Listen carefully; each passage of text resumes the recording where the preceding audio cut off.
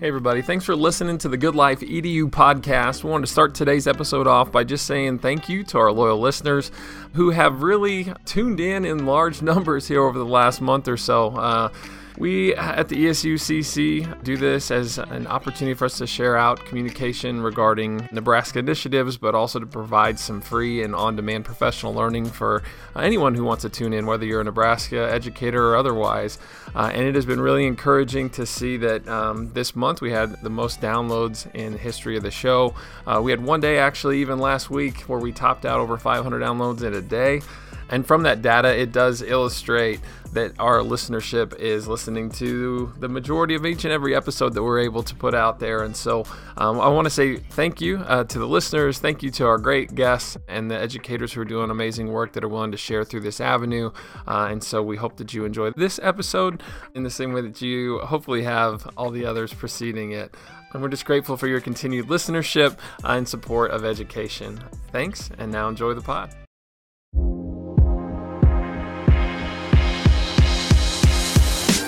Welcome to the Good Life EDU podcast presented by the Nebraska ESU Coordinating Council. I'm your host, Andrew Easton. Thanks for joining us as we discuss the latest in digital learning across Nebraska and around the country.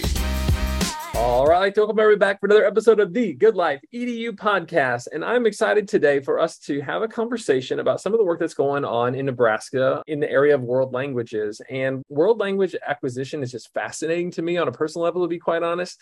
So I'm really excited for today's opportunity to learn from Crystal Liu, who is the world language specialist at NDE, and Dr. Nick Ziegler, who's a world language coordinator and technology integrationist at ESU5, as they're going to share a little bit about their work that they're sharing out across the state, leading with Cognition, and how to implement Nebraska's world language standards, which it's my understanding that that is something that was established pre-pandemic. And we know that the various conditions within which professional learning has happened from 2020 to now has been challenging, to say the least. And so great opportunity to revisit those standards, to learn about some of the work that's going on in those spaces to support teachers. And really, whether you're a school leader, a tech integrationist, one of our staff developers in our state, this podcast will help you gain insights as to what resources are available to help our world language educators in Nebraska as they work towards the implementation of those new standards. And so with all that being said, Crystal, Nick, welcome to the pod. Thank you much. Thank you. Yeah, and I want to ask, I guess, from the top, Nick, will you give a little bit of your backstory with support of world language specifically here in Nebraska? Sure. So I've been at ESU5 for about 12 years. And in that time, I started as a world language teacher, teaching via distance learning. I then transitioned into a staff developer focused on tech integration, but was also deeply involved in NILA, Nebraska International Languages Association Executive Board, for 4 years. For the past 5 years, I've been the world language coordinator, where here at ESU5, where this year we have 7 educators teaching via distance learning to 16 different school districts across the state. Yeah, and if you want to learn more about that particular effort, we did a podcast not too long ago with Superintendent Barry Schaefer, talking a little bit about what DL courses are provided and how that works in our state. And it specifically highlighted Nick's efforts at ESU5. So make sure that you go back and check that episode out. Crystal, welcome back on the pod. It's been about a year since we had a chance to visit with you last in this format. And so for those that are not familiar with you, can you give a little bit of an introduction? And with that, I'd also invite you to talk a little bit to this idea of the challenge that this work poses, and as you shared before we started recording today, the opportunity that exists there. Hi, I'm Crystal Liu, and I'm the world language specialist at NDE. My journey becoming a world language educator is really dramatic. I came to the United States as a visiting teacher, so I learned everything the hard way. So classroom management and everything, but through my experience, I really understand how hard daily workload for teachers might be. I mean, there should be a lot of support and also a lot of collaboration among teachers. And that's why I really want to do something for teachers when I came to this position. So as we all know, the World Language Standards of Nebraska was approved in 2019. But 3 years later, we're still trying to implement the standards because we have pandemic in between. So with teachers not very familiar with the standards, and we are trying to roll out the standards. We are really facing big challenge because the standards is not something new, and people are focusing on what they're doing right now. At the same time, in Nebraska standards, there is a strand that does not exist in standards in other states or in the national standards. That's cognition. So we do not have any successful examples or even any examples to refer to. So we are trying to implement a new standards without reference. At the same time, teachers are not very familiar with the standards. So when we're trying to decide our process of implementation, Dr. Ziegler and I came across the idea of restructuring our standards, the 5 strands, and we figure out that actually cognition should be in the center of standards implementation, because cognition means learning about learning. So it refers to metacognition actually in our standards. That means we need to lead students to think about their learning in different aspects: communication, culture, connection, and community. So actually, we can use cognition to lead students to grow their learning strategies and skills in other 4 areas. So the challenge becomes a chance for us to try out a new way to implement the standards. And I absolutely love that reframing of taking something that is, absolutely a healthy challenge and just looking at it as an opportunity to place cognition at the heart of, as I understand it, right, it is the thread that binds, I guess, them all together. And so I would ask, why is that? Let's dive a little deeper into why that is located at the heart of this work. Because cognition means thinking about learning. So in the whole process, when students are learning communicative skills, learning about intercultural communication, and making connections to other content area, and how to use the language to involve in community activities, all this involve thinking process and how to build their skills. That's why we introduce cognition, because cognition, when we're talking about it, we are actually refer to using their cognitive skills to think about the process of learning in that 4 other areas.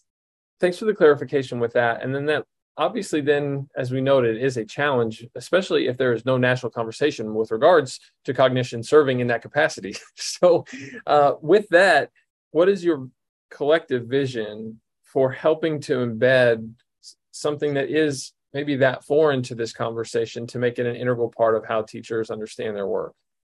When we talk about where we start, we want students to understand their own learning process, and we want students to have an idea of how they are doing. So that's why we start with self-assessment documents. So we are creating self-assessment documents on 5 proficiency levels to help the teachers and students get started.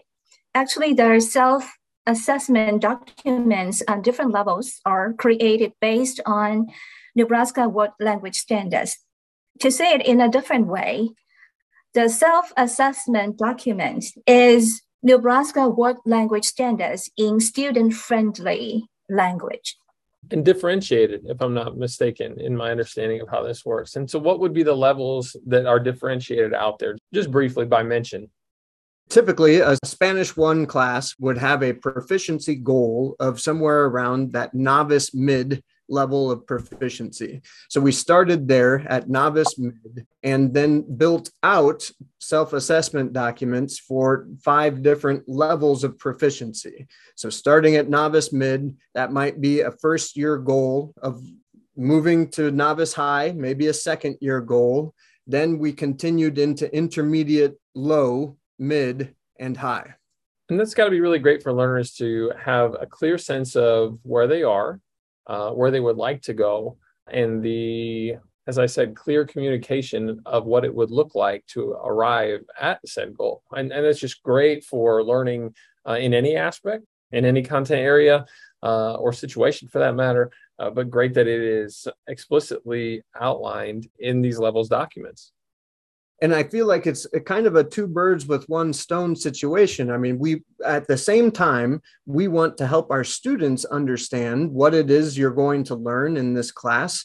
We also want to help our educators address those standards. And so our hope is that by having these documents ready for use, a teacher is able to see what it is they're going to be teaching, as well as the students to see what it is they're going to be learning. Yeah, at the same time, I want to just to add a little bit about the background why we are using cognition, because research has shown a positive impact of self-assessment on student self-efficacy, intrinsic motivation, student perceived task value, capacity for autonomy, and teacher rapport, and learning outcomes. So leading with cognition and help students understand their learning process by implementing self-assessment activities, I think it's really valuable, not only for students, but also for teachers. I think this is a direct connection to some of the work that we've been doing in the blended learning arena as well. Across content areas, we've been promoting the idea that educators incorporate empower learner activities at a unit level, asking students to self-assess both prior to learning and after learning, to think about learning strategies that they use to learn throughout the unit, and to really help the students on the back end through reflection, connect the dots between learning outcomes, achievement, and that effortful use of effective learning strategies.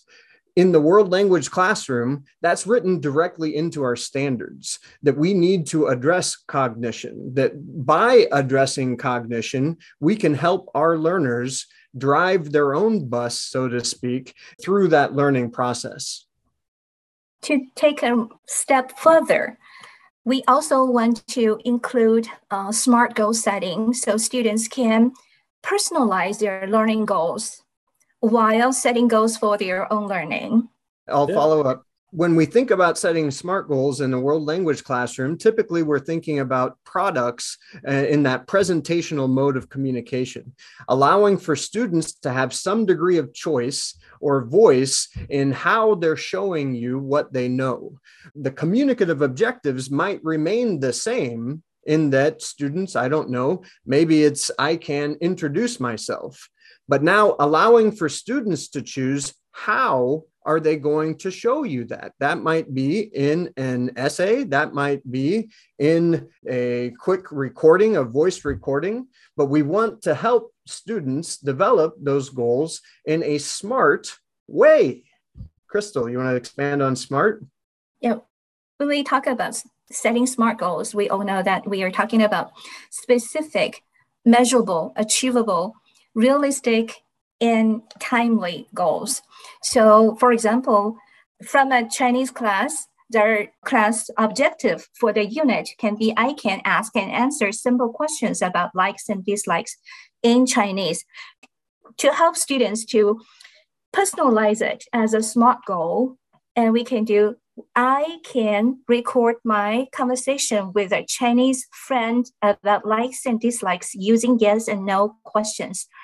And what questions at the end of the unit. So we are making it specific because we are only asking about likes and dislikes. We make it measurable because the student chooses recorded conversation so that he or she can send it to the teacher for assessment. Achievable because we are only talking about yes, no questions and what questions in Chinese, not a whole lot. So to be realistic, the students choose to talk with their Chinese friend instead of talk to somebody over in China. So that's realistic and timely. Students need to finish it at the end of the unit. So while setting the goals, he has his own choices. That's what we call to personalize learning while modeling goal setting. For the teachers need to model goal setting and let loose at the end and allowing students to make their own choices. Well, what I appreciate in seeing this, and I find myself sometimes landing in this place with the myriad of conversations that they're all interconnected, right? And so there's a big push for making sure that we have quality instructional materials. And so this is an effort to bring those types of things around in teacher support. And I love, what you had to share with regards to how these proficiency documents clearly communicate expectations for learners, the benefits that come with that, and then also what that would mean for me as a teacher to be data driven in the work that I'm doing. So it's kind of like, talk about that bucket of work too. And that if I look at the data from the various proficiency documents and recognize that there is a certain aspect that universally needs to be enhanced or addressed with greater intentionality by me as the classroom practitioner, that this type of support would do that. And as you alluded to it as well, Nick, there's a blended learning component to this. That's at the heart of those self-assessment pieces, where this is embedded in some of the social studies efforts that are being made. And when these resources exist, not only does it help with the quality of the materials, but then it takes a little bit of a burden off of the educator, which Crystal alluded to as well. And now we're talking about trying to address teacher shortages, teacher health and wellness. Like it is fun sometimes when you step back for just a moment and look at the way in which all of these conversations, which might seem to be their own bucket of work or independent circles, in all reality are a Venn diagram. And I really appreciate and just wanted to take a clarifying moment to point to how integrated this conversation is across a number of others. And so in highlighting even that social studies effort, for example, I know there was some work that took place this summer, and it was alluded to, I think, earlier in the pod so far in what we've recorded to this point. But just if you could share out a little bit about some of the efforts made to create these resources. Yeah. During summer, we actually had OER help development for world languages. We invited 16 teachers. We created some materials at the same time. We also learned about OER development. So we started with the revisiting the standards and the discussion about the structure of the standards. And then we have teachers in groups to develop proficiencies, level specific documents for self-assessment in student-friendly language. Based on that, we also invite teachers to vet materials in OER to align to Nebraska standards. So there are around 65 documents in OER, Nebraska Hub specific in what language for teachers to use. Wow. Well, and there's another one of the buckets of work, right? When we talk about OER development, right? And that this is, again, integrated across a myriad of fronts. And so with that, then, and with those documents being available, really the call to action for today's conversation is use them, right? Like the implementation of those pieces and doing that with fidelity, consistency, right, Nick? That's right. There are two different kinds of documents that are created. One is a checklist document, and the second document is a circles document. Both of them are written for a specific level of proficiency. Both of them address all of the different strands. The desire is that we do implement these in your classroom. These are course level self-assessment documents. Potentially, this could be done at the beginning of the academic year. If you didn't do it this year, that's okay. Let's do it right at Christmas. Let's do it in the middle and then do it again at the end.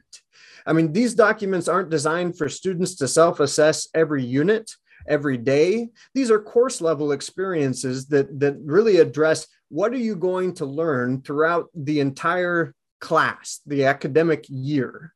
So hopefully that we do this at the beginning, maybe then at the middle, and then at the end, we can see real progress over the course of the academic year. Well, and there might be those in our audience who would then ask, to what degree does this influence grades, right? So if this is a way for me to monitor progress, is it there for the communication around what skills I have, and then grades would be a separate piece? Or are these pieces, to what degree is there a connection between what we think of as our traditional ABCDF scoring? These documents are really intended to be formative assessments. I mean, there is good research that suggests that the more frequently you self-assess, the closer your self-assessment will get to your achievement, your grade in the classroom. And we want to help our students understand where they are. I mean, that's a key foundational component for being a self-regulated learner. I need to have an accurate understanding of where I am in relation to those objectives, so that then I can think about where am I going, that goal setting piece, and finally, how am I going to get there? So these documents are not intended to be graded. These documents are intended to help guide learning in your classrooms. We are also suggesting teachers to use this self-assessment documents to lead discussion, self-reflection on learning process, learning strategies, and their students' proficiency level. So kind of modeling for students how to do goal setting, how to do self-reflection on learning process, and how to evaluate whether their learning strategies work or not work, how to make the change for the better. I think the documents can also help inform our educators when they are looking at their scope and sequence documents, and potentially help them to identify maybe some gaps. Where can we make our curriculum just a little bit more robust so that we are addressing all of our state standards? I absolutely love that, because I think that collectively, this communicates so much more than a 75% and the letter C. Right. And so really grateful that this is part of the vision, because as you mentioned, it benefits not only the learner, but the educator who's implementing these. And to have done that at all 5 levels across multiple languages, I'm sure was quite the lift this summer. And so I certainly want to underscore that and thank both of you for your leadership in that effort to support our world language educators statewide. I certainly want to say to both of you, Crystal, Nick, thank you so much for your time, for your leadership, and for the efforts to support, I would say, obviously, world languages, but education more broadly with models like this, right, where we're talking about levels of proficiency and helping to communicate those in a way that helps students to set goals and really focus on being metacognitive in their learning. Just love that you're advocating for leading with cognition. And thanks for taking the time to do that on the pod today. Thank you. Thank you for the opportunity.